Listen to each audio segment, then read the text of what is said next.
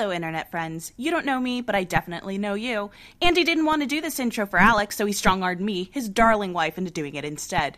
This particular episode delves deep into the Netflix series BoJack Horseman and the Game of Thrones novels. So if you haven't caught up on it and you don't want to be spoiled, you have been warned. Thank you, and happy listening.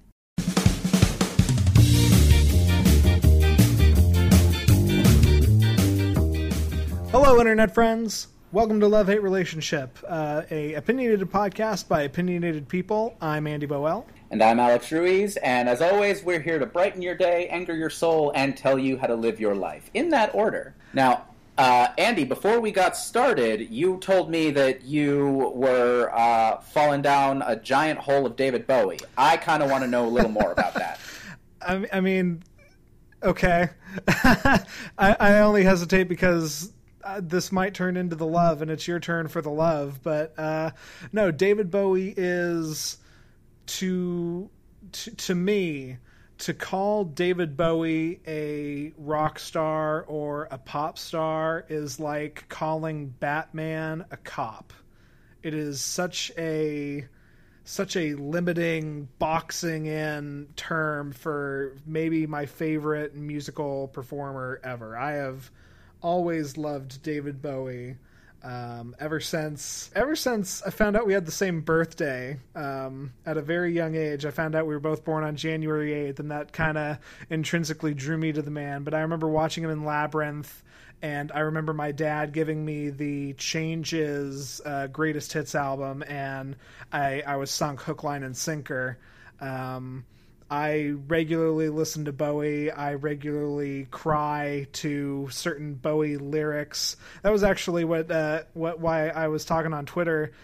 He's got a line in Ashes to Ashes, which always really gets to me. And I don't even know if it's that impactful of a line, but when he sings, "I've never done good things. I've never done bad things. I never did anything out of the blue." I don't know why. That just pierces me.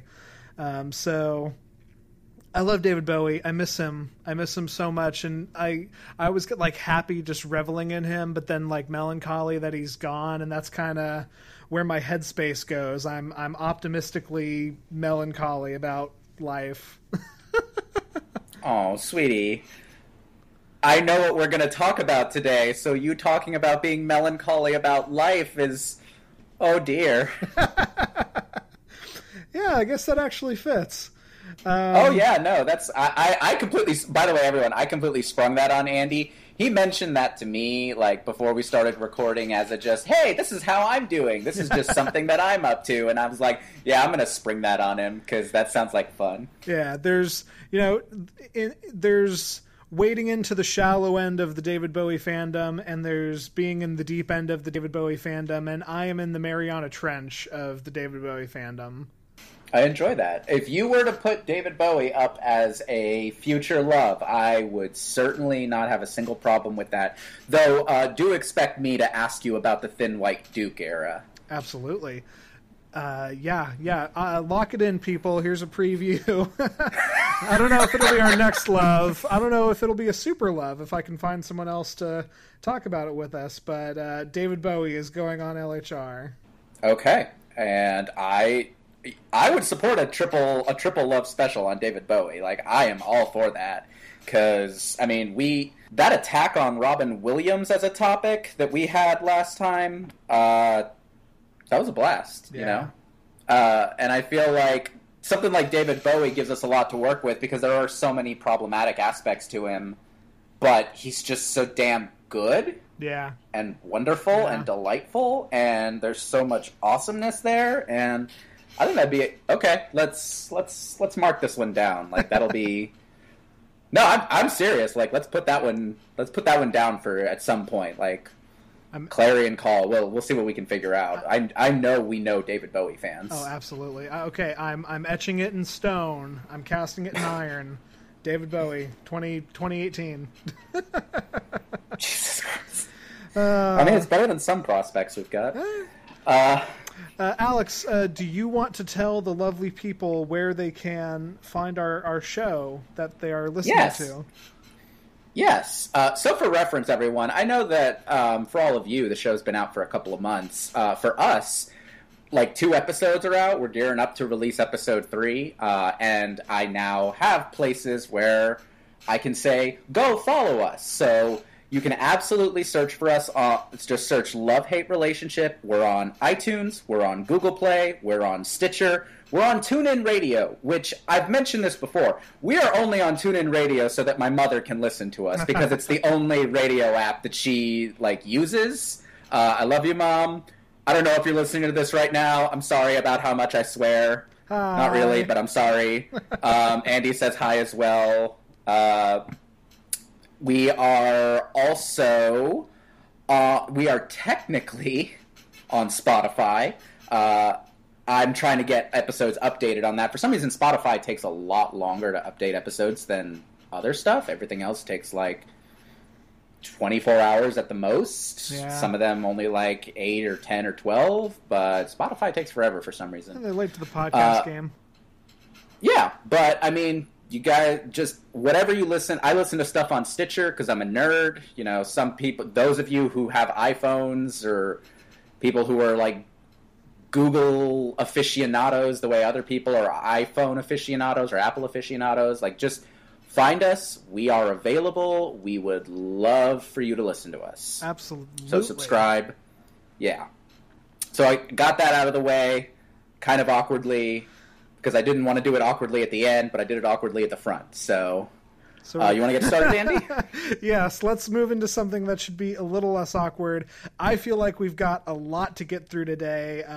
Even if this isn't one of our longest episodes, I think this is going to be our nerdiest, because we've done a pretty good job in the past of balancing pop culture and something non-pop culture, and this time I basically just decided that we were going to double down on the pop culture, but I'm excited for it. So, Alex, without further ado, let's get into the love.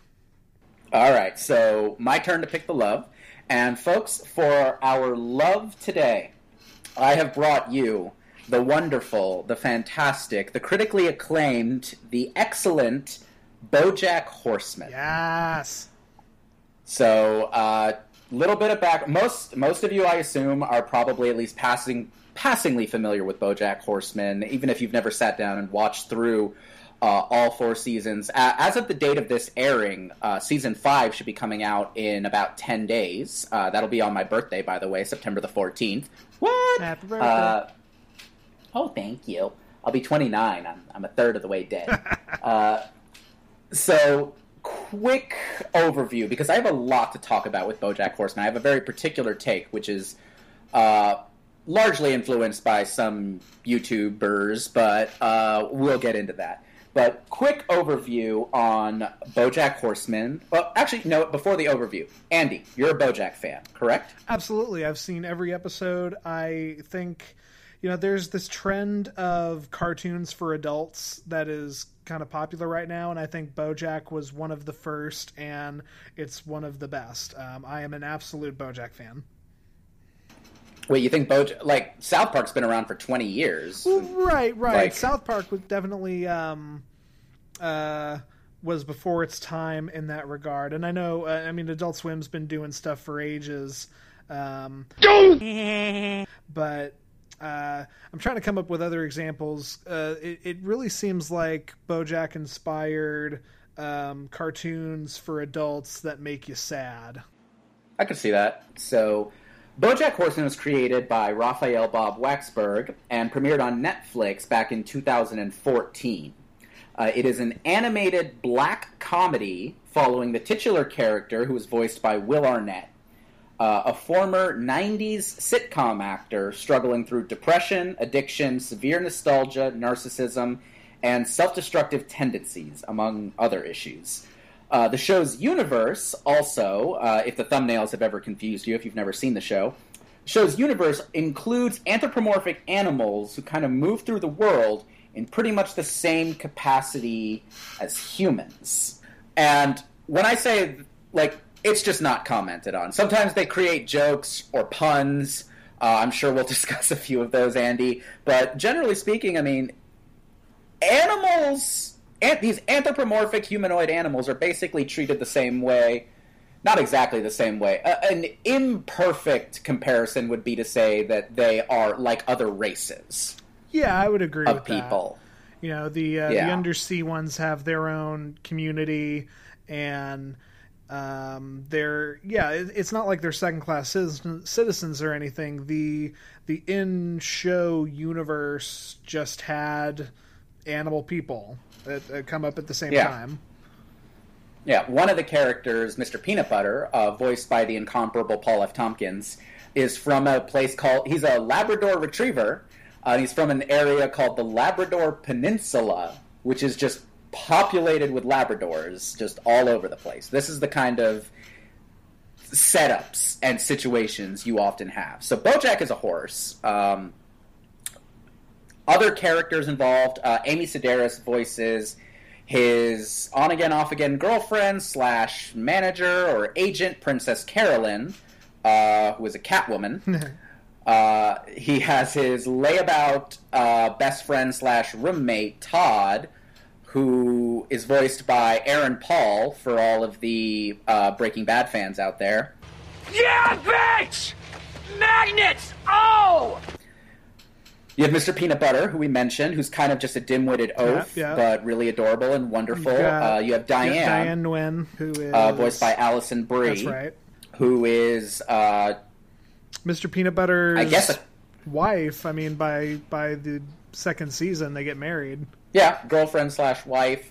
She is a confidant of BoJack's. She's a writer in L.A., so she goes through the myriad of jobs that L.A. writers have. Like, she's BoJack's ghostwriter, and then she becomes a tweet ghostwriter, that sort of thing. Yeah, there's a huge supporting cast of just random characters who come in for various stints, but that's kind of the core cast, right? Am I missing anyone from that core cast? I'm talking about throughout the show, not for like a particular season. Yeah.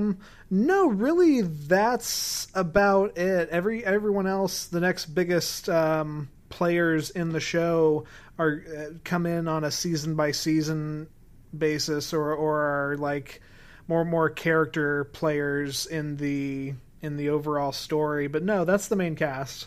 Yeah. So obviously it's really hard to talk about BoJack Horseman significantly for anyone who hasn't really watched the show, but Andy, I kind of wanted to just, take a few minutes and just talk to you about what some of your favorite character stories or individual episodes or characters in general from the show are, just to kind of give an idea of this universe. That could be main core characters, expanded cast, particular episodes or storylines or things that they play with. Yeah, I think that's a delightful idea. And I do want to say, I think that this is a pretty broad, or not broad, but I think a lot of people know the show and know what we're going to talk about, BoJack came out in 2014, and that was like the year that Netflix was pumping out like House of Cards and BoJack and there was one other, but like it's one of these shows that really helped cement Netflix as a content producer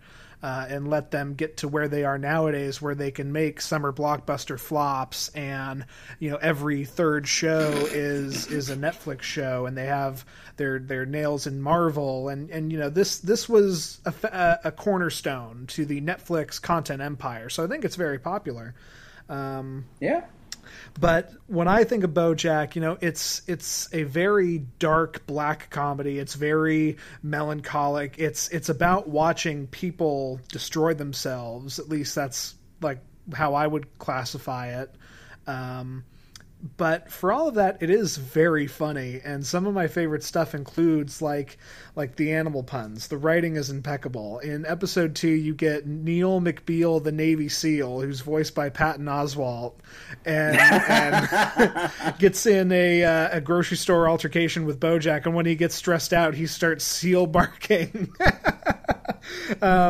Stuff like you have Lenny Turtletop as a turtle, Quentin Tarantulino, voiced by J.K. Simmons, who is incredible. Oh, I didn't know that. Oh, yes, I love him even more now.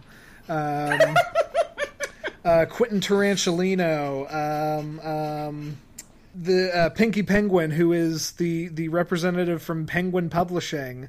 Like, the writing is so silly and funny, but does it so well. You know, there's one of the later main characters is Ralph Stilton, who is a mouse who is romantically involved with Princess Carolyn, and when he proposes to her, he asks, would you with a mouse? Like stuff like that is really silly, but it's also really funny. My favorite joke in all of BoJack is it's not even a big thing, but you have to be paying attention. There's a part where one of those double-decker buses is going through Hollywood, and it's clearly supposed to be like a tour of a tour of Houses of the Stars, but on the bus it's written tour of famous YouTubers' houses. And it's making fun of how it seems like YouTubers are the only ones moving to LA anymore, and that's so funny to me. Yeah, no, I love that. You mentioned Penguin Publishing, so I just got done. I had watched the entire series, and I rewatched it, showing it to Stephanie for the first time. Listeners, Stephanie Renee Johnson, who was our guest on last episode. Join with Jake and the Neverland Pirates. She and I watched through the entire thing, and like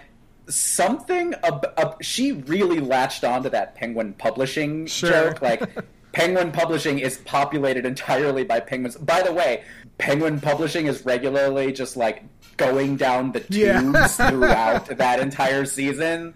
Like the book agent, who again is a literal penguin, is talking about how like he and his family are like getting ready to live inside of a box, and they're waiting on BoJack's book because it might be the only chance they have to save the organization. So I mean, right, and the idea of hinging your hopes on BoJack for anything is funny in its own right. My other favorite thing, and then I'll happily turn the table to you. A recurring bit through the show is BoJack is friends with Margot Martindale, who a lot of people might know from Justified, and she's in a huge thing in the show. She's commonly referred to as character actress Margot Martindale. Like, they literally refer to her as that all of the time, right? And she is, in canon, the woman Margot Martindale, but she's also like a psycho and a bank robber, and like steals a boat and crashes it into a tanker. Beloved character actress Margot Martindale is in police custody tonight for her role in a failed bank robbery. And like, that's the wackiness. This is still a cartoon, for as much as it has its inflective, deep moments, and as much as it has its totally messed up moments, it's still a cartoon. It still is wacky, serious, non-serious stuff. Yeah, and we'll get into those deep moments, but some of my favorite just random things that they do, and they're not random per se, but you can tell, like, I try to picture the writer's room of BoJack Horseman regularly, and it's so... I don't know where someone comes up with some of these ideas. Guys, J.D. Salinger has an arc on this show. Actual real-life author, actual real-life deceased author. They posit that J.D. Salinger faked his own death. They discover, like, he gets discovered and convinced to come to Hollywood, called Hollywood at the time, for a canonical reason, because BoJack steals the D from the Hollywood sign, and then for the rest of the show, everyone refers to it as Hollywood, and no one questions it. But J.D. Salinger fakes his death, is discovered, comes to Hollywood to pitch a TV show, and everyone's thinking like he's going to pitch a giant like Catcher in the Rye style Rye commentary on existence, and he pitches a game show where celebrities answer trivia questions. Celebrities, do they know stuff? I think it's called Hollywood Stars and Celebrities. Do they know? What do they know? Do they know things? Let's find out. Right. That is the title of his show, and he treats it like a high art masterpiece. And it's the most ridiculous thing you can possibly imagine, and it's wonderful. Like, just it sounds stupid when I say it aloud, but if you're invested in this show from the beginning, you don't really question it. They build this universe so cleanly and so perfectly that all of this ridiculosity just kind of fits together, and you buy in. It's not a show you can really jump into. It was really made for that Netflix binge model. Yeah, absolutely. And, you know, it is such a credit to the writers' room that, like, they keep the running joke of Hollywood just becomes Hollywoo for pretty much the entirety of the show. I think he steals the D in season 1, and in season 5 it's still Hollywoo. Anytime the humpback reporter Whale is... Played by Keith Olbermann, played by Keith Olbermann, and he is the LA news anchor. Anytime he's doing a report, if you pay attention and if you pause and you look at like the bylines growing across the stage, it's always something nonsensical and wacky and insane. You know, Amy Sedaris, to her credit, pulls off increasingly insane tongue twisters that like I'm not even going to attempt to do. Due to prepare the press release, Portnoy finds joy in hoi polloi boy toy. But like they're funny and goofy and silly and wacky, and I think the show, you can YouTube smash cuts of them and they are just fun to watch, right? Just in general, absolutely. And I think the show needs that to balance out the rest of it. Yeah. Other things that I really just like appreciate, Mr. Peanut Butter is wonderful. I will probably talk about Mr. Peanut Butter a lot in the latter section of this, but I love Paul F. Tompkins. I could listen to Paul F. Tompkins, you know, narrate somebody eating a bowl of Cheerios. Like, honestly, he's wonderful, and his performance is like Mr. Peanut Butter is this character who, in I think it's the 3rd season, he runs for governor of California and triggers a special election by challenging the incumbent governor to a ski race. And he doesn't know, Mr. Peanut Butter does not know how to ski. And his whole premise for doing this is he kind of wants people to like him. Like, he realizes that he's kind of good at public speaking, and it's a running joke that Mr. Peanut Butter kind of, because he's just a nice, charming guy, falls ass backward into a bunch of success. Yeah. And then afterwards, when he just kind of realizes, oh, I don't think I actually want to be governor. That doesn't sound like fun. You know what? You can be governor. It's totally fine with me. In fact, I'll help you get elected because my ex-wife, Jessica Biel, is now running for governor. Which, by the way, Mr. Peanut Butter's ex-wife is Jessica Biel in this show, and Jessica Biel eats Zach Braff at one point. Yeah, I was going to say Jessica Biel has her own arc, but that works too. Yeah, no, it's... And again, like, if you've never seen the show, it sounds like I'm describing something truly just incomparably stupid and silly. But in universe... holy shit, it works. Like, it really freaking works. Yeah, I think it's easy to buy into, and once you're bought in, you're willing to accept the insanity of everything. Yeah. To the show's credit, for sure. Yeah, absolutely. And I mean, again, this show tackles some really dark themes, and I think this might be a good spot to kind of transition into some of that. It always does it with some comedy, though admittedly in like the last season, there are a couple of episodes that are, how should I put this, traumatizing? Yeah, there's some... kind of traumatizing? There's some messed up shit. Like, what... I think it does it kind of for jokes in the first couple of seasons, but by season 3 and 4, once it... You know the show is going to drop a hammer, and it keeps managing to make that... devastatingly impactful. You know, we didn't talk about any of the main characters in well, you talked about Mr. Peanut Butter, but we didn't talk about any of the other characters in Our Love because they are all so broken, destructive people that are finding just newer and newer ways to completely ruin their lives. You know, yeah. So do you want to get into some of those? Yeah, I mean, okay, so in descending order, I mean, you watch a character like Todd. Todd, amazingly, is one of the few examples I've ever seen of an openly asexual character on television. Right. And Todd is constantly struggling with it. And Todd, much like Mr. Peanut Butter, is kind of the dim-witted oaf character. But, you do see him struggle with the idea that Bojack betrays him at one point. He is dealing with a very awkward sexuality that he doesn't really have the language or education to understand. The first time someone calls him an asexual, he thinks he's being insulted.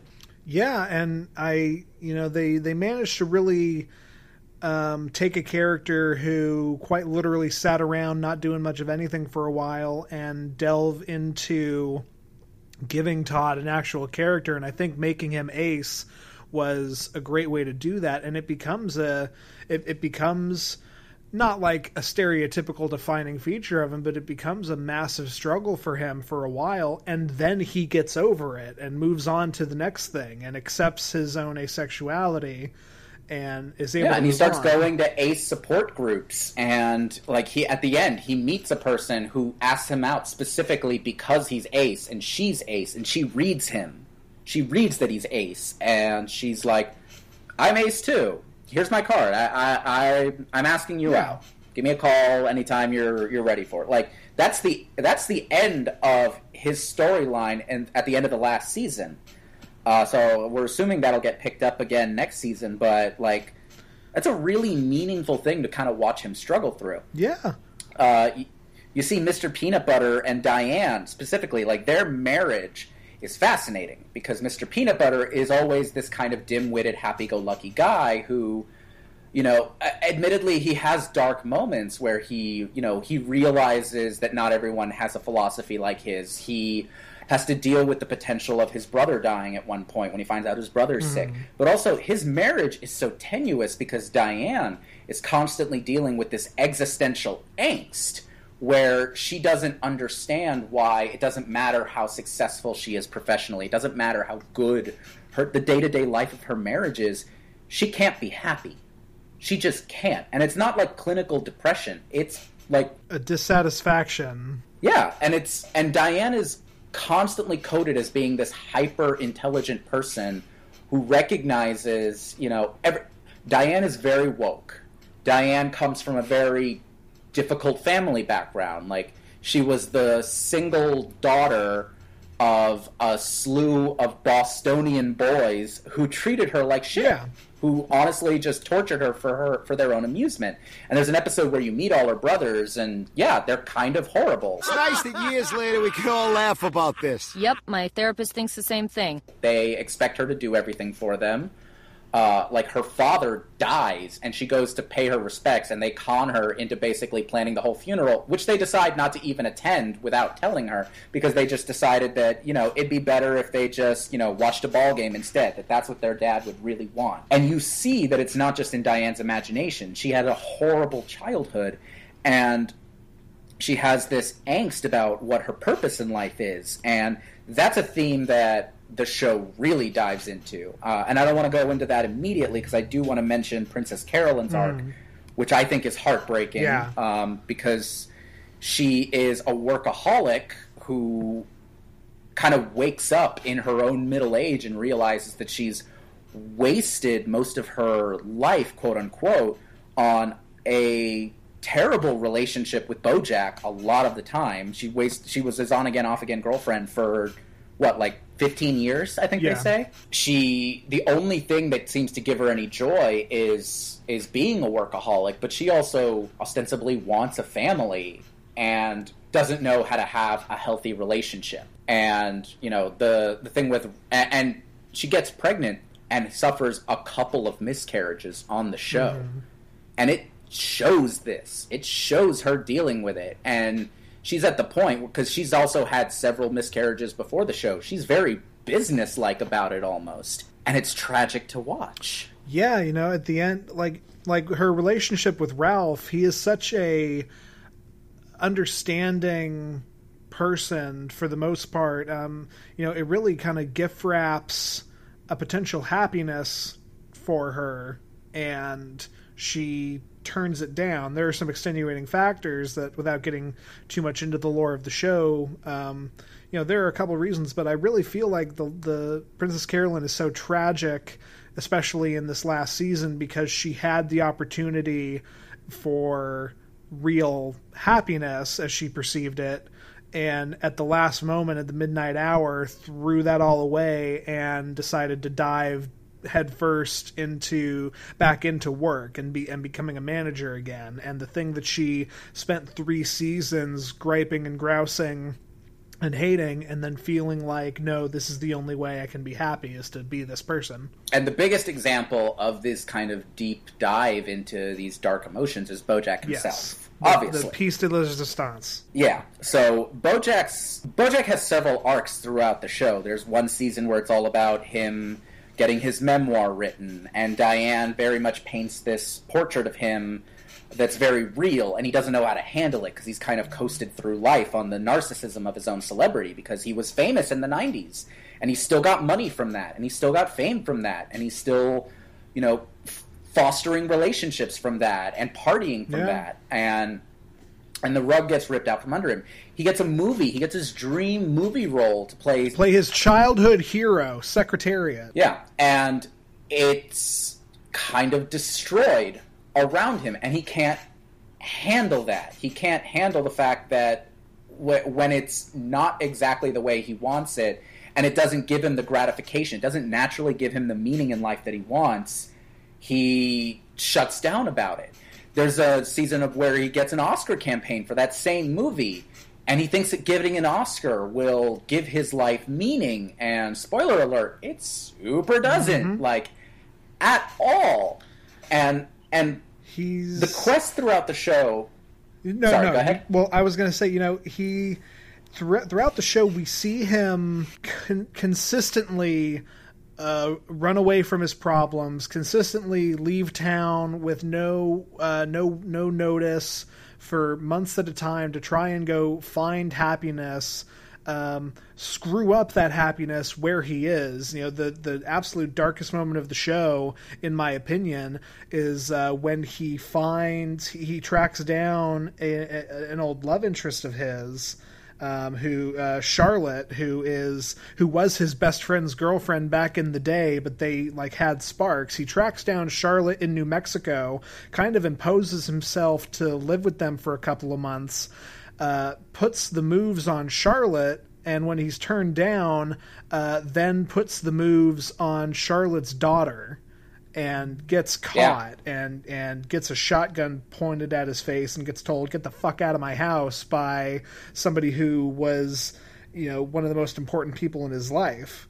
Absolutely. And I mean, I don't know if I call that the darkest. I think season 4 probably has the darkest moments as we dive into his family history. Well, sure, yeah. But that's it's honestly just shades of black at that point, because and he keeps finding he keeps finding ways to add another coat of paint to that. That is the worst thing. BoJack is constantly falling down a bottle, and then some miraculous cartoonish chain of events happens to bring him back up. And by season 5, we just know that he is going to keep falling down, and it is going to keep being a problem. Yeah. Now, in the best interest of time, because I see we're 35 minutes in I told you this would be a long one. It's all good. It's all good. I wanted to get to the point that I really wanted to talk to on this, and I owe a debt of gratitude to. I want to shout them out. Wisecrack, the YouTube channel, which offers philosophical dissections of various media, including movie and TVs.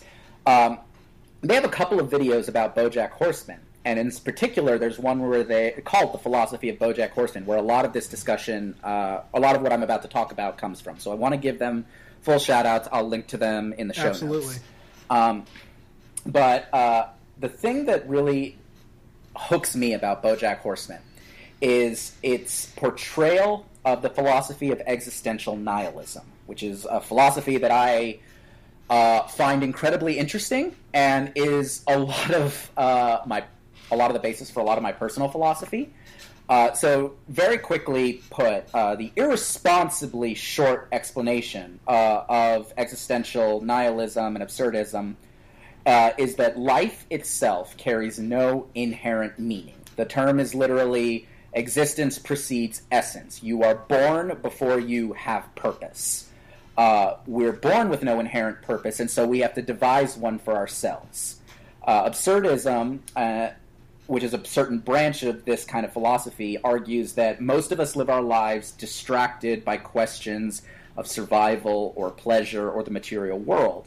But that once we have the time and intelligence to face it, our choices, once we see the inherent meaninglessness of life, that all those distractions just fail to keep us from noticing before, we basically have three choices.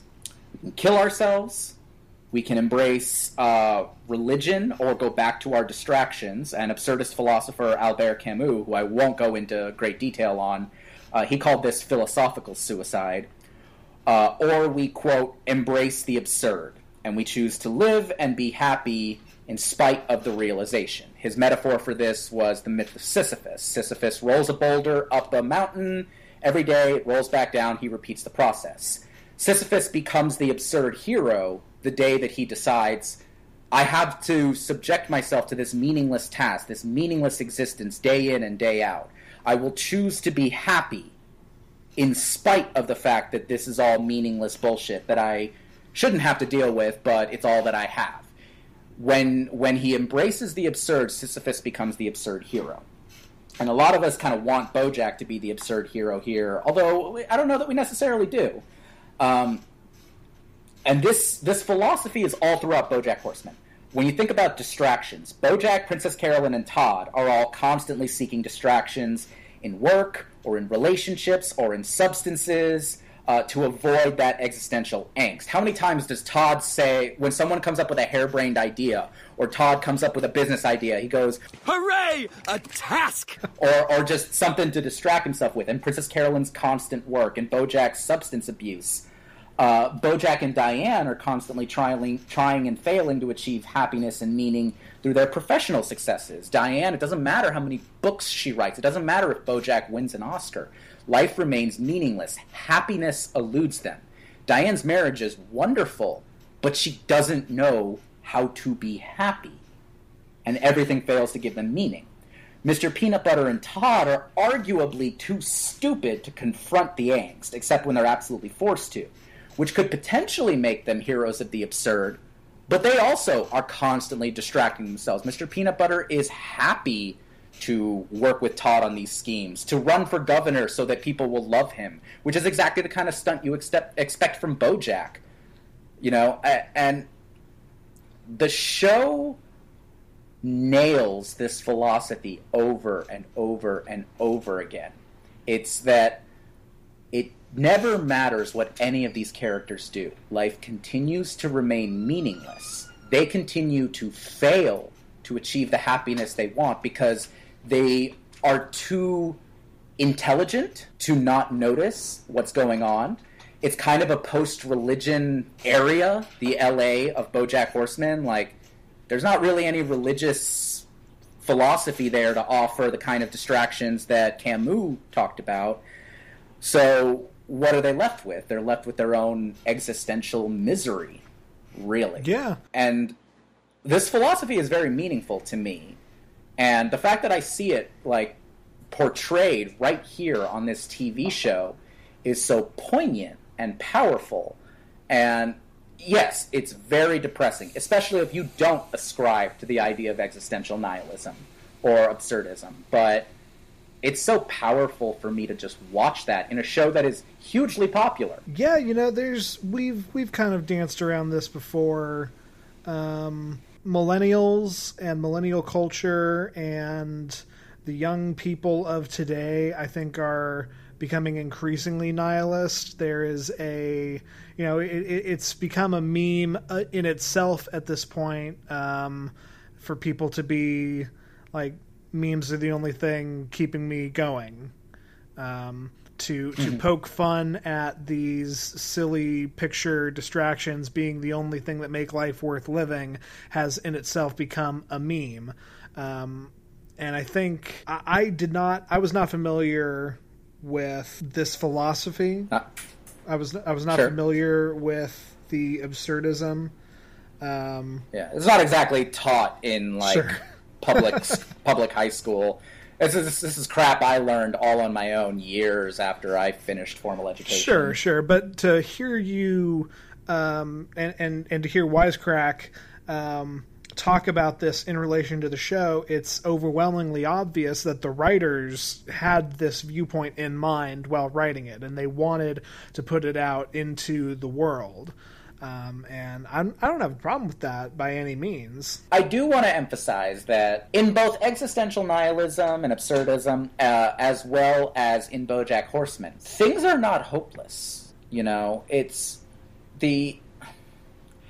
Sure, a lot of these episodes end on tremendous down notes. Horrible down notes. It's an incredibly sad, depressing show. But I feel like and having just rewatched the entire series, I feel like at the cap of all this, there's always this hope.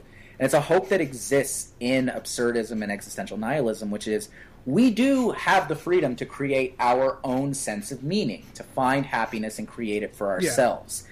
The problem is when we try and find it in these meaningless distractions and we don't just embrace the inherent meaninglessness and decide to forge our own purposeful meaning. BoJack offers that a lot of the time. It's just a matter of who takes up on it and who doesn't.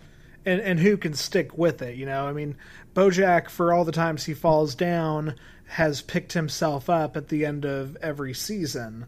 And, you know, I was talking about how at this point it seems hopeless to assume that he would ever actually find happiness, but the show keeps positing the notion that he can. And I think there is something hopeful in that. I think that is a hopeful message for as broken as these people are, they are able to pick themselves back up and life keeps going on. Yeah. And I mean, that's a message within the philosophy.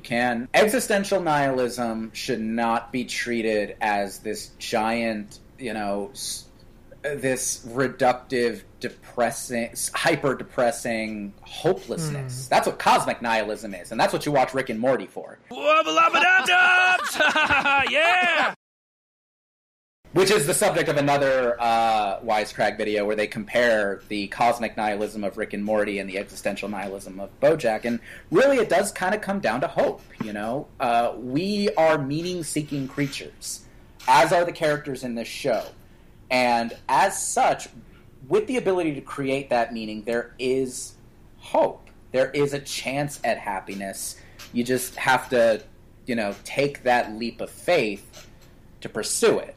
I feel like Todd is kind of closing in on that, especially because we're now a season and a half away since the last time Todd has lived with BoJack. Like, he saw BoJack once in the last season, and he straight up tells him, like, I haven't seen you in a year, and that's kind of been working for me. Todd takes control of his own happiness, or at least he takes a step towards it, and that's exceedingly hopeful. Princess Carolyn kind of dances around it back and forth, and we'll see what ends up happening with that. But I feel like she seems to be inching towards that's a sense of meaning and happiness. Diane and Mr. Peanut Butter take a step backward from where they were the last couple of seasons. So I'll be really interested to see where their arc goes in the next season. And BoJack's just fucking up and down constantly. But by the end of the last season, you know, he suddenly discovers that he has more family, and family that he really, truly cares about. Yeah, Hollyhock. I'm not going to spoil... Yeah, I'm not going to spoil how the whole Hollyhock thing goes, because that is actually... Even though the season came out over a year ago, like, I highly encourage... It's such a good revelation that I highly recommend anyone who hasn't seen it, go for it. But... suffice it to say, BoJack has some additional meaningful relationships that he can continue to foster, even though he's, you know, destroyed. He's destroyed his relationship with Todd. He's rectifying his relationship with Princess Carolyn. Diane and Mr. Peanut Butter are always kind of there, kind of not. He's, you know, that's been back and forth. But the point is, like, there's room for hope in these characters, and there's room for hope in this philosophy. And if you watch BoJack Horseman, you'll understand this philosophy. You'll understand me a little bit better. I promise you. Yeah. But, I really wanted to kind of use this show. I love this show on its own merits, but I did also really want to use it as this jumping off point to talk about this particular philosophy. And I think it's great. Talked about it extensively. So, that is my love. BoJack Horseman. I highly recommend it to each and every one of you. If you have a Netflix subscription or if you can steal one, please watch it. 4 seasons, 5th season comes out September the 4th. It's worth binging. All right. Yeah. Yeah, straight up. No, yeah, thank you, man. This was a big part of what LHR was always supposed to be in my mind, is taking a thing and really, really delving into it and breaking it down and talking about what it means to us. So I think this was a great example of that. 45 minutes later. The other thing LHR is for letting us crack our heads open and do some hate rants, and I've got one today. All right, let's get into it. All right, so my hate for this episode is the author George R.R. Martin. For anyone who doesn't know, he is the man who wrote Game of Thrones. He is the reason HBO has what is going to go down as one of the greatest TV shows of all time, and I hate his Santa ass for the fact that I have to talk about Game of Thrones as the TV show before the book series. So let me get Nerd. Go ahead. Yeah. Let me get into this. My core hatred for George R.R. Martin is the notion I have that he is a lazy, greedy bastard who decided to stop working on the thing that made him famous because a newer, shinier thing came along. And I am, of course, talking about the Song of Ice and Fire book series, a.k.a. Game of Thrones. Sure. I'll skimp on the history lesson a little bit. The man was born in September 1984 in New Jersey, and his childhood was very closed off and isolated, so he read a lot, and he had this real voracious imagination and a wanderlust and loved books. And he nurtured that love of books and became a writer. He became a writer and started pushing out sci-fi novels back in the 70s, but the problem was that they were all critical failures. None of them were particularly good or particularly well received, so he started writing for TV. And a couple of his TV credits include the 1985 Twilight Zone remake TV show, Max Headroom, and this made me laugh, the Beauty and the Beast TV show that starred Ron Perlman. This is where the wealthy and the powerful rule. Do you remember that one? Okay. Where, so that was before our time. That aired before I was even born, I'm pretty sure. But I have seen it in reruns. It is awful. Ron Perlman has a lion face and lives in the sewers. It's so terrible. But anyway. Around 1991, George R.R. Martin hit a wall with this TV writing career and turned back to books. And he spent the next 5 years working on what would become Game of Thrones, the first Song of Ice and Fire novel. So that came out in 1996. It was supposed to be a trilogy, and the more he wrote, the more he literally wrote, where 3 books became 5, which have now become 7, and 5 of them are currently out. So I want to stress, the first book, Season 1 of Game of Thrones, pretty much, the book came out in 1996. And then his release schedule was 96, 99, 2000, 2005, and the last book came out in 2011. So there are still 2 books. That 99 to 2000 is weird to me. Yeah, like I'm pretty sure the story is he wrote the second and third books, and they were going to be one book, and it wound up being like 2,000 pages, so he just cut them in half and split them in the middle. That's how he was able to release 2 books in as many years. But you notice it then took him 5, then 6, and now it's 7, and it's going to be at least 8 years before the 6th book, The Winds of Winter, comes out.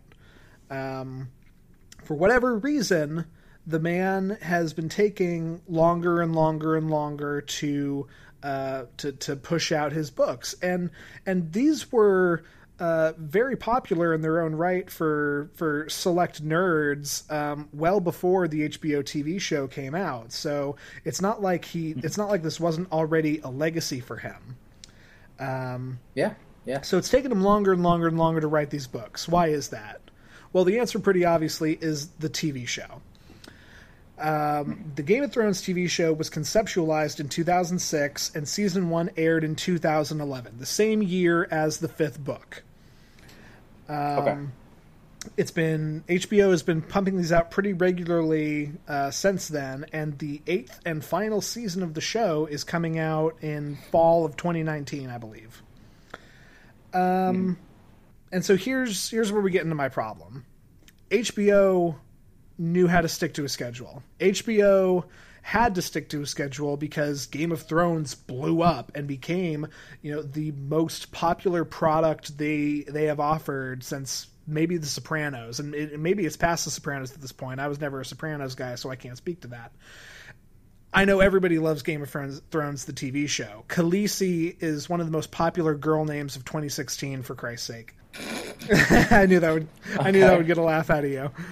All right. So he stopped writing the books, and at this point, the show passed the books in terms of plot, in terms of what has actually happened in the story. The show surpassed the books 2 seasons ago. So I heard about this. Right. It surpassed the books. The plot moved on because HBO knew how to keep to a schedule and knew that they had time constraints. And George R.R. Martin basically said to the show writers of Game of Thrones, okay, here's the ending for everybody. Get them there how you will. And that really sticks in my craw. That really bothers me as a bookworm. That really bothers me as somebody who read all 5 of his books over the course of 6 months. I tore through them in college. Each of these books is 1,000 pages. This was a commitment on my part. And I was absolutely that guy who kind of stuck my nose up at the TV show as soon as it became clear that they were changing plot details, and really stuck my horse on the notion that George R.R. Martin was going to finish the books before the TV show ended, so that I have all the plot knowledge, and I know what's going to happen, and I know that, oh my God, he killed who? And George R.R. Martin burned me for that. He burned me good. Burned you, specifically. Andrew Richard Bowen. He burned me specifically. He burned me, and he burned everyone else who was a dedicated Game of Thrones fan before the TV show. I really think that. The show is immensely popular. I can't talk to that enough. I think that I don't need to. I think it speaks for itself. It's going to go down with Lost and with as one of the most popular shows of all time. And George R.R. Martin, by my estimation, and this really isn't me telling tales out of class, he's in interviews basically said this in as many words, he stopped writing the books because it got too hard. And what wasn't too hard was instead becoming executive producer to the TV show and just letting other people do the work and telling the show writers, oh yeah, this and this happens, and then they go ahead and write it, and then they go ahead and film it, and he gets to go on Conan and do the late night talk show circuit, and he gets to laugh about how much sex is in the TV show, and he gets to there's this bit, I think it's Conan or it's one of the talk shows, he's talking to Alfie Allen, who is the actor who plays Theon, and he's really ribbing him about, oh man, enjoy all the sex scenes while you can, buddy, because we didn't know this at the time, but because I'm going to castrate your character and turn him into this tortured wretch for a season. And I'm sure that's a lot more fun than dealing with your publisher's deadlines. I'm sure that is a lot easier. The man is getting up there in age. I'm sure it's a lot better for his health, but I feel betrayed. And I think anybody who was a fan of the books has a right to feel betrayed. Compared to some of the other fantasy giants, compared to Robert Jordan, who is the guy who wrote The Wheel of Time, Robert Jordan pumped out a book every 2 or 3 years until he died. And the story wasn't over when he died, but he left the manuscript for other people to continue doing this. So the man, every 2 or 3 years for like 20 years, pumped out a Wheel of Time book. They're just as big as the Game of Thrones books. Yeah, my dear friend David. Hey David, how's it going? Is I think still a huge Wheel of Time fan, and I remember him like pushing Redwall on me back in like middle school, I think. Oh, Redwall. Yeah, he's a huge fan of that particular series. He still talks about it, actually. But yeah, okay, I'm familiar with that. And the Wheel of Time, it's great. It's maybe not as infamous as Game of Thrones, but I would think that it is just as important to people and has just as much of an epic fantasy scope. Or compare it to Brian Jacques, who pumped out so many Redwall books, and those were a little smaller and more intended for children, but that doesn't change the fact that the man was able to keep writing them and keep coming up with stories, and he didn't have to split his book in half because it was getting too long. Okay. Sorry, my bad. I thought Redwall was one of the Wheel of Time books. I have never read these. I'm not a fantasy guy, but like that's my bad. Redwall. Okay, so no, I'm going to school you real quick. Redwall is a series of maybe like 20-25 books, and they're all about these slightly anthropomorphic woodland critters. And it's basically set in medieval England. So it's mice and hares and badgers who live in a castle and have a sword that is the equivalent to Excalibur, and they're constantly fighting rats and bobcats, and it's great. Redwall is thank you, David, for reminding me of Redwall. Shit, Redwall got me through middle school, man. Okay. So Brian Jacques' Redwall series, Robert Jordan's Wheel of Time series. I'm a huge fan of R.A. Salvatore and the Drizzt Do'Urden Forgotten Realm books, and he's been making those since 1986, and it's consistent. There's like 20 of them. Or even an idol of George R.R. Martin's is J.R.R. Tolkien. The R.R. in George R.R. Martin is because of J.R.R. Tolkien. He did that as a homage. Okay. It took J.R.R. Tolkien 12 years to write The Lord of the Rings, but he wrote it all. And then he took a span of 3 years to publish them, one after the other. Back in the 50s, when fantasy wasn't a popular genre, and it was a lot harder to do this. So all of that to say, I find George R.R. Martin's legacy as the creator of Game of Thrones is cemented, and he's always going to have the Red Wedding, and he's always going to be the man who made it unsafe to root for your main character because the main character is probably going to die at some point, and he has that. But his legacy as a writer, I find lacking. And I think when push came to shove, he decided that putting in the work to finish these last 2 books before the deadline, the hard deadline he set up for himself in a way, I think he decided that was too hard, and it would be easier to push the problem onto other people and revel in the highlights. And I take a real umbrage with that, and I want you to write, I must not tell lies. I really, that is why I hate George R.R. Martin. Okay. I have a couple things that I want to poke at this with. But let me state up front for everyone, I'm not a Game of Thrones fan. I don't dislike it, really. I watched the first episode. I thought it was good. It was solid. I was like, okay, this is a good show. And then I didn't really feel terribly compelled to like watch the rest. I didn't have HBO at the time. I watched it at a friend's house.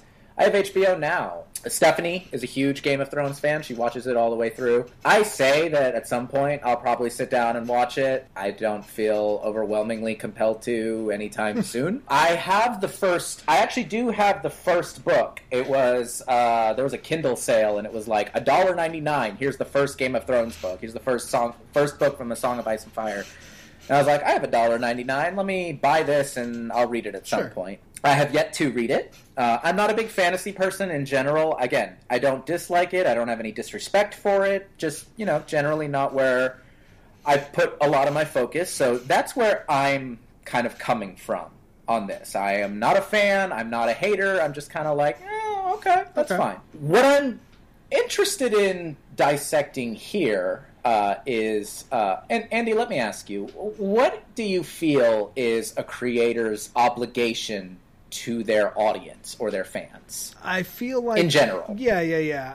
I feel like the obligation is to entertain, inform, depending on how broad you want to get, but to entertain people or to make them think about a certain thing. The motivation of the BoJack Horseman writer's room was to get people subconsciously or not thinking about existential nihilism and absurdism, but to also laugh doing it. Mm-hmm. I think the motivation of a creator should be to entertain and to finish your work, really, if possible. Okay. That and that's valid. I'm not going to argue against that. I think that's one of those questions that doesn't really have a right or a wrong answer. I think it just has a personal answer for anyone who consumes any particular kind of art. So I'm a writer. I write. I've been working on a novel. I went to graduate school for writing. I'm a poet. I've published some nonfiction pieces. I like writing. It's fun for me. I will totally admit, if you ever want to just get real annoyed at people complaining about their lives, hop on writer Twitter or poet Twitter and just look at all the people who are like, oh God, I hate writing. Why do I write? Because I hate it so much. Because it's everywhere. I loathe that. I think that's terrible. I think if you don't enjoy writing, just don't write. Period. Don't be a writer if you don't think writing is enjoyable or if you don't get anything out of it. You're just subjecting yourself to misery. I hear this story about how George R.R. Martin came up with this concept and wrote these books. And 5 books over the space of 15 years. So that averages to 3 books, or a book every 3 years, right? Which is, that's good output for a popular writer. I just straight maybe not in the fantasy genre, where the paperback market can really be a huge thing. But he did average. Okay, so for that 15-year period, he averaged a book every 3 years. Yes, he didn't stick to that schedule, but he averaged it, and he's going to be 70 in September. Yes. What if it's not fun anymore? That is a very valid question. I in really trying to focus my hate and focus and refine and refract my issue here. I did think about this a lot. It might not be fun anymore. Maybe when he made an agreement with HBO, he either thought that he would be able to finish in time, or he thought that the show wouldn't become what it's become. I don't know that. Yeah. I'm the first one to admit to you. If I hope that I can publish something that some people will read. I hold no lofty ideas that, I'll be poet laureate, that I'll be a bestseller. I don't write that kind of stuff generally. I always say, if I ever write anything that makes any money, it'll probably be because I occasionally write horror. Because people actually pay money for horror. Same thing here. People actually pay money for fantasy. These are genre fiction actually does make some money.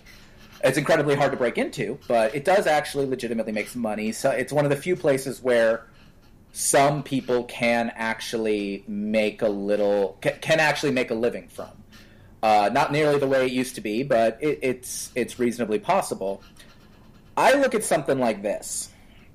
I imagine somebody, who is pumping out these stories. And if I'm almost 70 and I've got this giant project on my shoulders and it's weighing on me and it's difficult and there's huge expectations and I have the opportunity to not? I don't know. I'm not trying to talk you out of your hate. I don't want to make it seem like that. That's fine. This isn't like when you talked about esports and I was like, Andy, your hate's dumb. It'll happen to you. Which I didn't actually say, and I don't actually think, but it's funny for the purposes of this statement. But I do have to admit, like, I think about writing, and I do have this personal belief that if you don't I legitimately like writing. Yeah, some days are hard. Especially, I don't necessarily enjoy editing a whole terrible amount, and that's necessary. I obviously don't enjoy getting rejected when I send stuff out for publication. There's aspects of being a writer that legitimately aren't fun, but the actual act of writing is enjoyable for me. It's fun. I like it. I think about what would I do if I suddenly came into a stupid amount of money.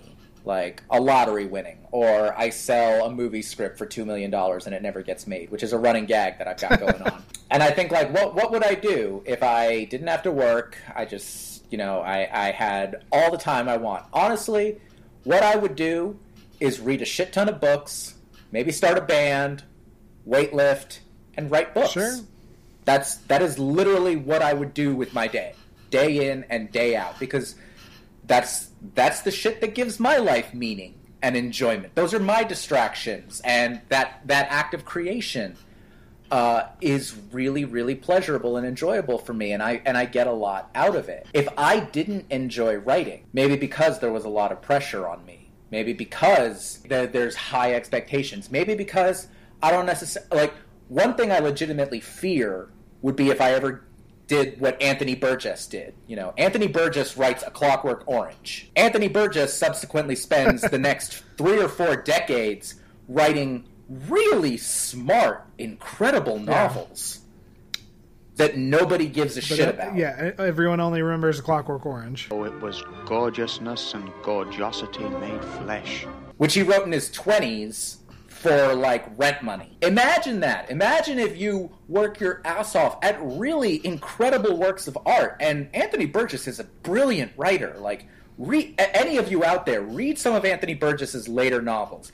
They are brilliant. They are better than A Clockwork Orange by a wide margin. And A Clockwork Orange is a great book. I really like that book. But, Anthony Burgess is a brilliant author, and he spent the rest of his career just sitting here going yes, okay, tell me, ask me your 20 questions about Alex from A Clockwork Orange so that we can actually get to my fucking book, please. But he kept doing it because he loved writing. And he kept doing it until he was an old man because he loved writing. I'm sitting here would you be mad if George R.R. Martin just retired? What if he just was hey, I made all the money I need. I'm having fun. I'm just going to retire. I'm sorry, but I don't have this in me. Or what if he said that, it was taking a toll on his health or something like that? If he said that, I would completely change my stance. I would absolutely understand. And I'm glad you pitched this up for me so I can bring it up to bat. That would totally change my viewpoint. Or, if in 5-10 years George R.R. Martin in an interview when the whole story's said and done says, I really grew to hate the whole thing after a while, or I loved it when it was a book and I really grew to hate it after it became a TV show. If he said anything like that, my stance would completely change. He hasn't. And I'm only left with the evidence available to me, which is him going on talk shows and him in interviews talking about being the executive producer on the show. And at the same time, if you go to George R.R. Martin's website, one of the first things you'll see on it is an announcement that the book has been delayed and will not be coming out until at least 2019.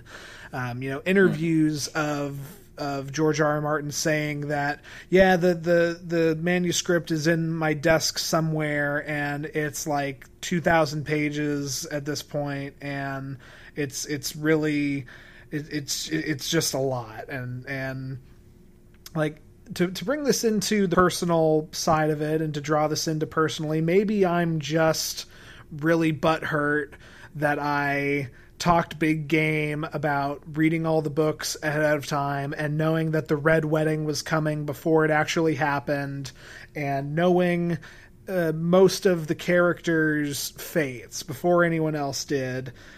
And I didn't like that got turned around on me as somebody who hasn't been watching the show as it's been coming out, because I staked my claim to the books, damn it. Maybe that's where I'm at, and maybe that's not fair to George R.R. Martin. I don't know what I would have done in his place. I can't honestly sit here and say the morality, the moral writer thing to do is to stay loyal to my book fans and to pump out the books, and because I mean maybe he's worried that'll spoil the ending of the TV show, or I don't know.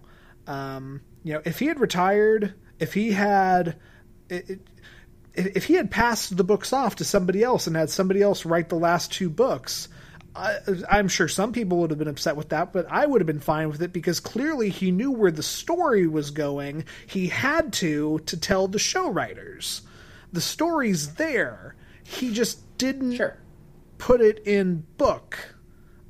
And now it's too late. Now I don't know if I'm going to read the last 2 books, because by Christmas 2019, the story is going to be over. And you can make the argument that the plot is slightly different, but the broad strokes, the place where all these characters are going to end up, that is supposed to be the same between both TV and book. So I think there's a lot he could have done. Retire, give the books to somebody else, make some sort of statement about his health, and I wouldn't be on his case so much. But it has always grinded my gears ever since, because people kind of saw this coming years ago, and I saw it coming too, and I started to get worried. It really ground my gears to see the guy going on Letterman and laughing about how many sex scenes he's written, and at the same time tweeting out that, hey, the book's going to be delayed. I'm going to offer you 2 thoughts. I'm going to offer you something that is a bit of a warning, and something that I hope will be a comfort to you. Okay. And then I'd love your final thoughts before we move on. So, my warning to you is keep an eye on the Star Wars fans right now. Oh, yeah. Jeez. The idea of what fans are owed because of what something meant to them in the past is beautiful a lot of the time, and so easily made toxic. We don't own the art the way that I think a lot of people seem to feel that we do. And I love Star Wars. I love Star Wars, to quote Mulaney, more than certain dead relatives of mine. And Star Wars is one of the things that helped define me in my upbringing. And I have seen Star Wars through some horrible moments, and I've seen it through some incredible moments, and it has meant so much to me. And when I see what that fandom is in some awful people's hands, it freaks me out. So when you talk about watching George R.R. Martin doing this, that, or the other, think about what people were saying about George Lucas at a certain point. Think about what people are saying about Kathleen Kennedy, Rian Johnson, J.J. Abrams. People touching this and what they feel they're owed because of their past with it. So that's my warning. And then my point of comfort is, you say you'd be fine if George R.R. Martin passed this on. I promise you, Andrew. I promise you. If George R.R. Martin dies without finishing these books, someone will go through his papers and someone will finish it the same way they did with the extended universes of Lord of the Rings after J.R.R. Tolkien's death, the same way they did with Robert Jordan's works, the same way they did with H.P. Lovecraft, the same way they do with tons of these guys. They'll go through the notes, they'll write it. Maybe it won't be the same book George R.R. Martin would have written, but you'll get your books, probably by some fairly competent authors who are hired to do something for the people that they know will buy these books. Okay. Yeah. So I offer you that comfort. Well, thank you for offering me that comfort, and thank you for the warning. I hadn't thought about that. I promise you listeners, I will not be drafting the anti-Game of Thrones manuscript. I will not be putting my name on the declaration to remake the final season of Game of Thrones. Because that shit's insane, yeah. Yeah. You do inspire something we can talk about at a later time. My thoughts on the Girl with the Dragon Tattoo series, and especially the Girl in the Spider's Web, which is the one Stieg Larsson didn't write. But that will be for another time. Okay, cool. Yeah, I'm down for that. I have not read those books. I did see books. I saw the Scandinavian version of the first movie. I never saw the Daniel Craig version, the Daniel Craig Rooney Mara version. I haven't seen that one. The beautiful, amazing David Fincher directed Girl with the Dragon Tattoo, which they released on Christmas Day for some stupid reason and bombed the American trilogy. And I'm going to hold this in for another hate. But there you go. 2 previews for things Andy has opinions on. Okay, I'm in. All right. You good to move on? Yes, this is in what has already become our longest episode, but oh well, it's our podcast. Let's move on to the question. Suck it, dumb shits, as a BoJack Horseman reference. All right. I do want to remind people that we are taking questions at our email at lovehaterelationshippodcast at gmail.com. The questions are starting to flow in that way, as opposed to us hunting them down over Facebook or Twitter or Meet Space World. And we have our first email question coming in this week, and here is that. Hey guys, here's my question. A majority of my current friend group is made up of co-workers from my touring company. I love this current setup. I love both working with and doing fun things and creative projects with these people. I've been touring with this company for the past 3 seasons, and though some people have come and gone, a big group of us have stuck together.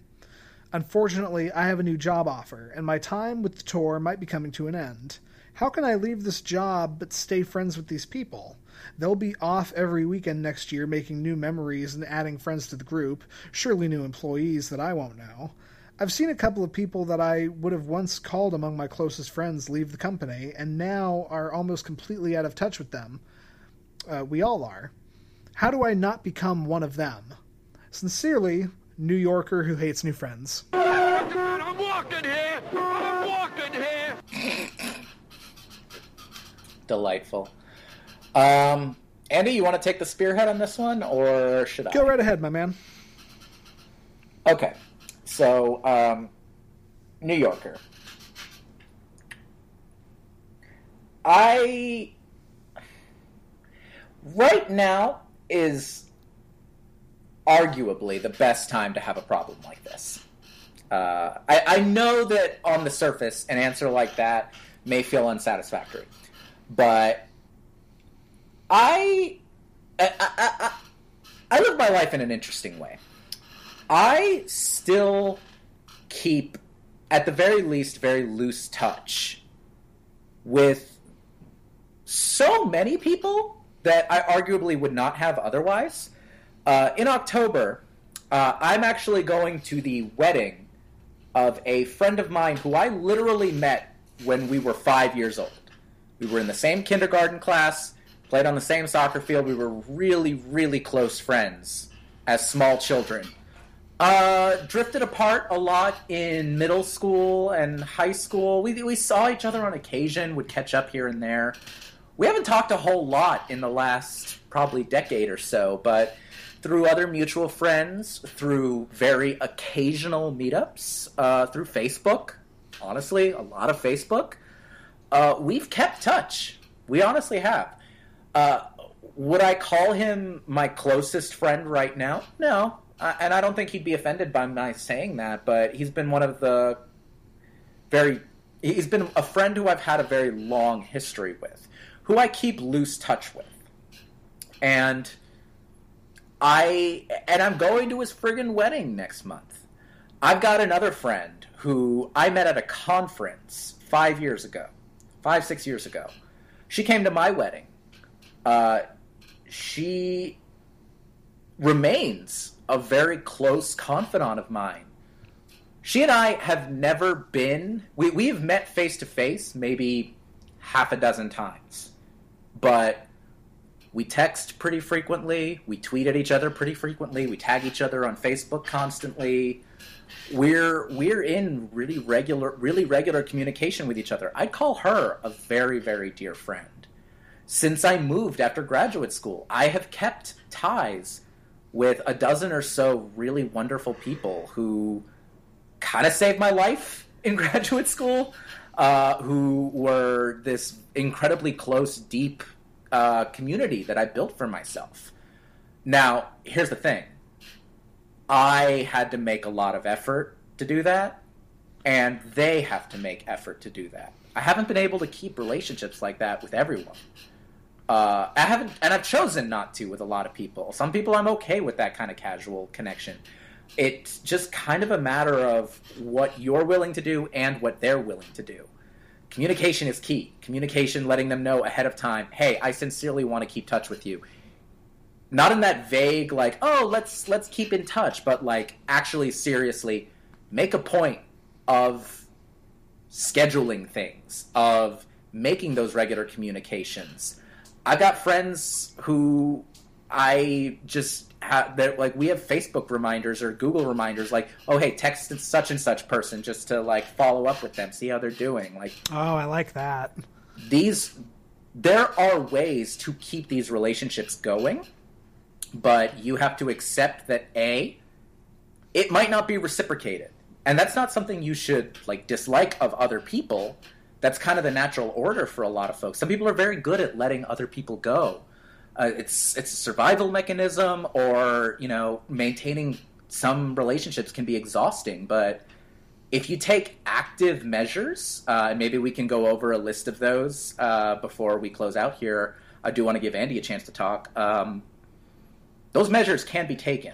They just can't be taken casually. You don't fall into maintaining long-distance relationships or relationships that with people you don't see very often. Like, it can't be done casually. It has to be done deliberately, with planning, with intention, and with communication on both ends. Yeah. So that's my opening salvo. Yeah, I agree with a lot of that.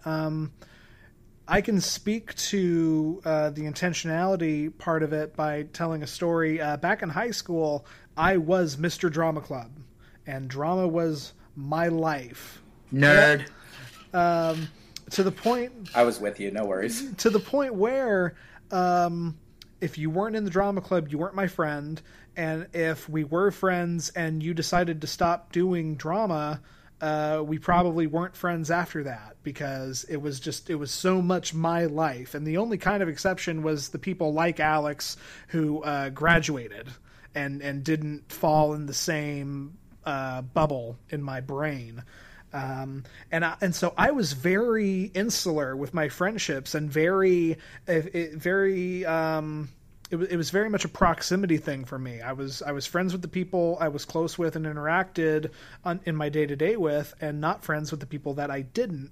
And it took, it took going into college and kind of falling out of drama, at least as much as I had been obsessed with it. And it took me getting to be friends with a friend group and going through the struggles of not seeing any given one of them, sometimes for months at a time, and always feeling really guilty about that, and really, it was a real problem for me, until finally somebody said, it doesn't matter how much I see you, it matters how we react with each other when we do hang out. I don't need to see you every week. to think you're a great person and be your friend and love on you. And that really stuck with me. So all of that to say, I know where you're coming from, and I think a couple of the other things you can do is, try to re-examine your stance on it. I know you're fearful that you've seen other people leave this touring company and kind of drop off the map. That doesn't have to be your story. That doesn't have to be what happens with you. And yeah, people are going to go off and make new memories and make inside jokes that you're not going to be a part of, but that doesn't prevent you from, in your time that you can spend with these folks, reinforcing your own bonds and connections and such. And you put in the byline, you hate making new friends. I would hope you're going to make some new friends at this new job. I tend to be friendly with at least some of the people I work with, and can count some of them as friends. And I would hope that you would be able to as well, and not just not let it be just business for these people that are going to be in your life.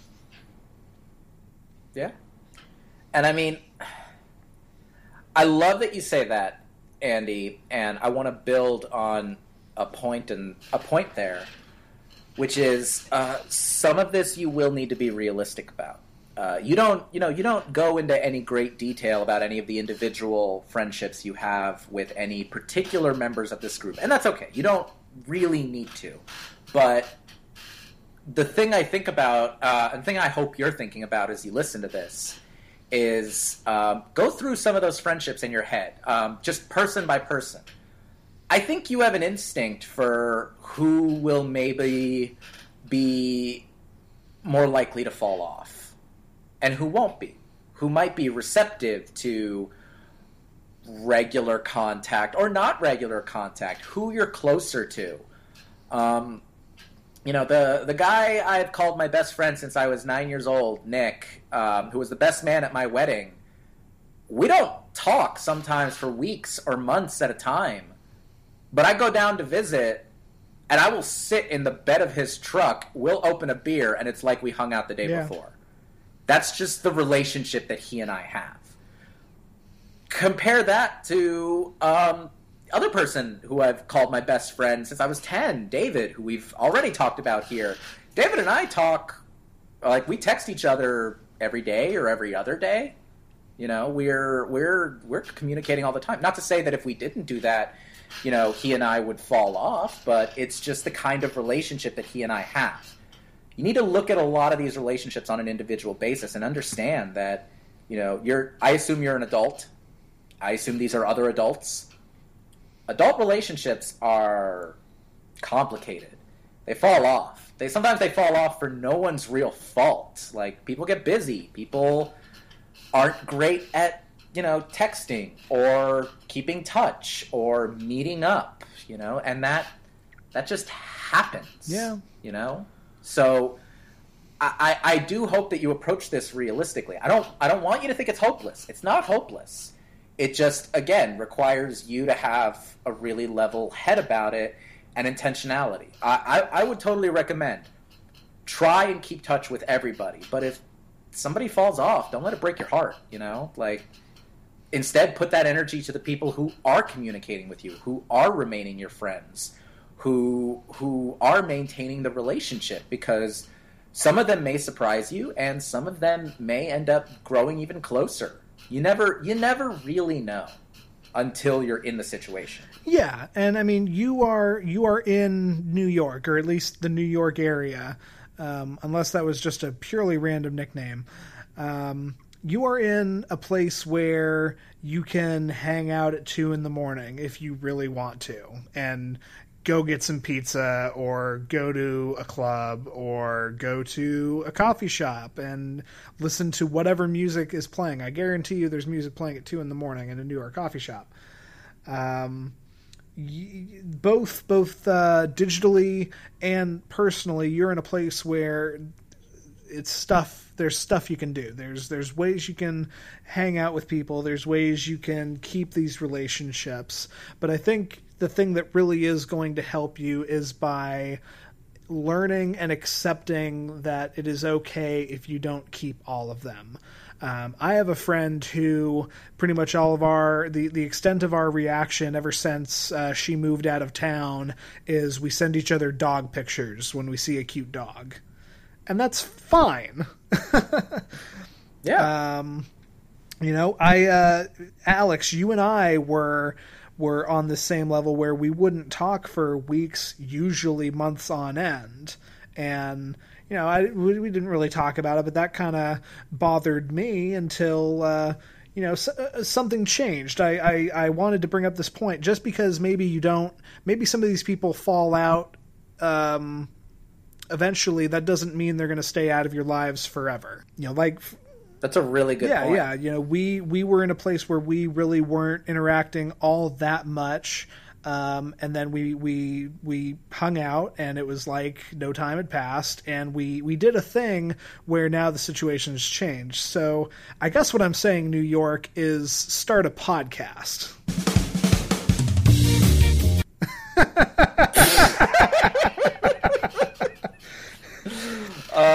It really is the garage band of the new age. You saw that in one tweet, and you've been just dining out on that joke ever since. Yes, I have. Yeah. No, I mean, you know what? It could be. You say this is a touring company, so I assume that you're, in some kind of creative situation.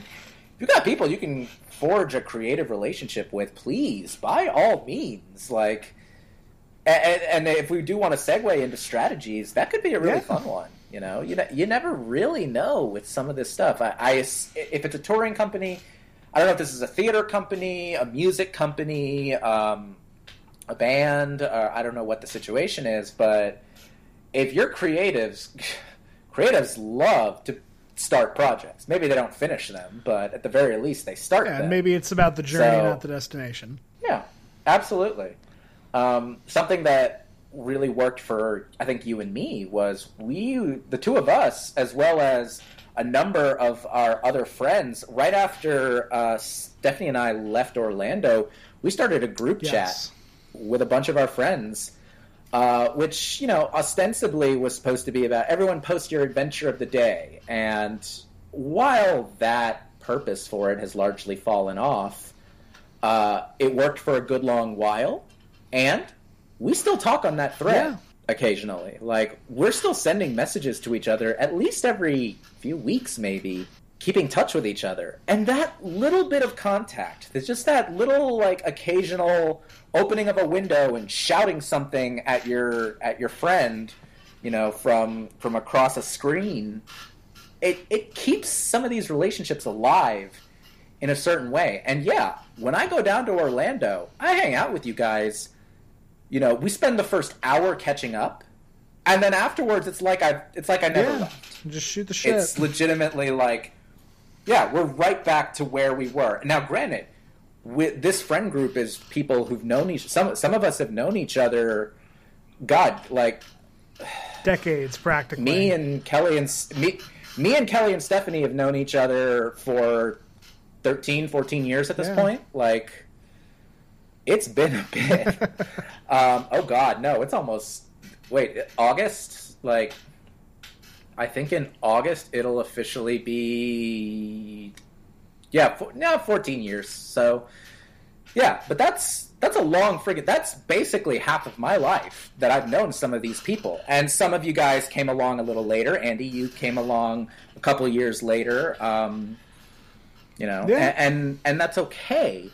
But the point is, that was one little thing that we did that keeps us connected. And it's a surprising thing. It's not intuitive, but it worked really, really well. Yeah. I think there is a anxiety throughout a lot of people our age and younger today to start the conversation and to quote-unquote bother my friends with wanting to hang out. And one of the things you can do is take that anxiety and do your best to crumple it up in a ball and eat it and be the one who, reaches out and isn't afraid to reach out. Yeah, I mean, none of us want to be rejected. I think a lot of it comes down to that. Yeah. We don't want to be rejected when we send someone a message and they maybe don't reply back, sometimes for hours or days or at all. We might invite somebody out to something. I'm shit at this. Like, I'm terrible at organizing plans or starting plans or asking people to hang out because I have a crippling fear that they're going to be like, ew, no, you're gross, go away. Because in many ways, I'm still that chubby little shy kid on the playground. I think that's very true, but I think that's a very good point. And I mean, obviously, the anxiety is there for a reason. No, nobody wants to. The worst thing you can do is try to do this and have it fall flat. But I think it's better to try than not. There's a potential for this to not work, or there is a certainty for this to not work. And like we said before, one of the things you can do is steel yourself that maybe not everybody is going to stay in your friend circle. But I think it's likely, especially that you've already been friends with these people, that at least some of them will be receptive and excited to still be your friend, you know? And again, just be proactive, you know? I know that, again, to use my lovely wife as an example, she has a good friend who she has a monthly phone date with. This friend lives in a whole nother state, but they talk on the phone once a month, and they've been friends since they were kids. She has another friend who she has like a monthly hangout with. They call it a friend date. And they'll just meet up somewhere and go for a walk or grab coffee or something. And those are relationships that she's very intentional about keeping and keeping up with. And strategies like that sounds kind of hippy-dippy. They sound, well, let's be fair, they sound vulnerable and sincere, which is terrifying. Yeah. It is terrifying to be vulnerable and sincere. And those are the best friendships. Yeah. The best friendships are not the ones who you have the most fun with or who always have a great story. Those are good friendships. Those can be very good friendships. The best friendships are the ones where you can express some vulnerability and there's reception there and there is that back and forth. So, you know, if you've got someone who you think maybe even remotely receptive to an idea like that, and that's something you want to invest in, do it, you know? Go do a creative thing or like a fun thing. I think we had an earlier episode where we were trying to give someone advice on making new friends. And we told him things like, God, who was this? This was... like we gave him... Oh, yeah, Doogie. This was Doogie. We gave him Doogie Howser. We told him, like, start going to, like, trivia nights and maybe play some, like, maybe do some video game stuff and go pursue these interests. If you're in the same town as these people, do that. That sounds like fun.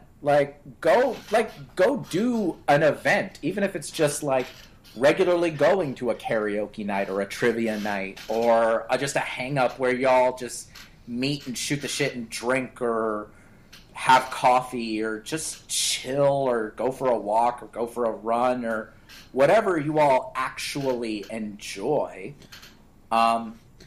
Just do it, you know, and be intentional about that. Make a Facebook group where all of you are in it and you set up events. Like, be proactive. Yeah. If these relationships matter to you, they're gonna involve effort. And the people who will meet you with that effort are gonna be the best people to keep around, generally. Absolutely. And I think Alex has put a lot of great stuff out there that I didn't even think about. You know, we live in the social age. Use it to your advantage. Use it to create a space where everybody can talk to everybody else. You know, I know for a fact you are a big theater person. I know for a fact you are a big improv person, and you're in New York, so there's always going to be an improv show to go to.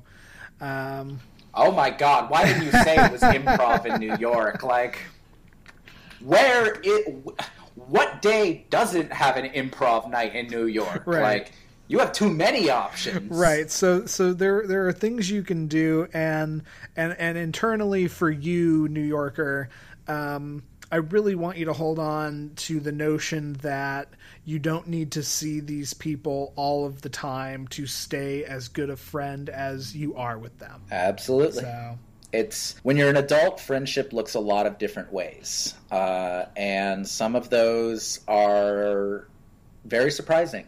Surprising in their intensity, surprising in their frequency, surprising in ways you can never imagine. And honestly, it just kind of takes being brave enough to take the step forward to try and, take some control of that, but also having the faith that it'll come back to you in some capacity. Yeah, absolutely. So we really hope this helps. And we will be reaching out to see how you're doing. And I know that you're going to be able to keep these friendships, and I know it's going to work out for you. And with that, all right. Congratulations. You made it. You made it, dear listener, to the end of our show. This one has been a marathon. This has been Love-Hate Relationship, and I want to remind everybody again, you can email us your questions at lovehaterelationshippodcast@gmail.com, and we will promise that as long as it is about a relationship, we will happily answer it. Yeah, absolutely. You can also tweet us at LHRpod, that's LHRPOD, with any of your questions, and you can follow us there to keep up with new episodes. And I have to say, I am very proud of that Twitter feed. At least once a day, I put up something that I legitimately find funny, and I hope that you assholes also find it funny. Yes, we're big on Twitter, and we love the Twitter, and we would love to see you on Twitter. You can also find us at our website, lovehaterelationship.net. You can find us at all of the places Alex mentioned at the beginning of the show. You can follow me, Andy Boel, at JovoCop2113 on Twitter. And I'm A_X_RUIZ on both Twitter and Instagram. You can follow me on both. I am just as funny on my Twitter, and my Instagram is mostly weightlifting videos and pictures of me and my wife drinking. So it's quite enjoyable, I must say. Quality content all around. Jesus, I need to go to bed. Okay. Thank you for listening, everyone. And as always, please, please, please tell your enemies. As do I. It's quite a delight.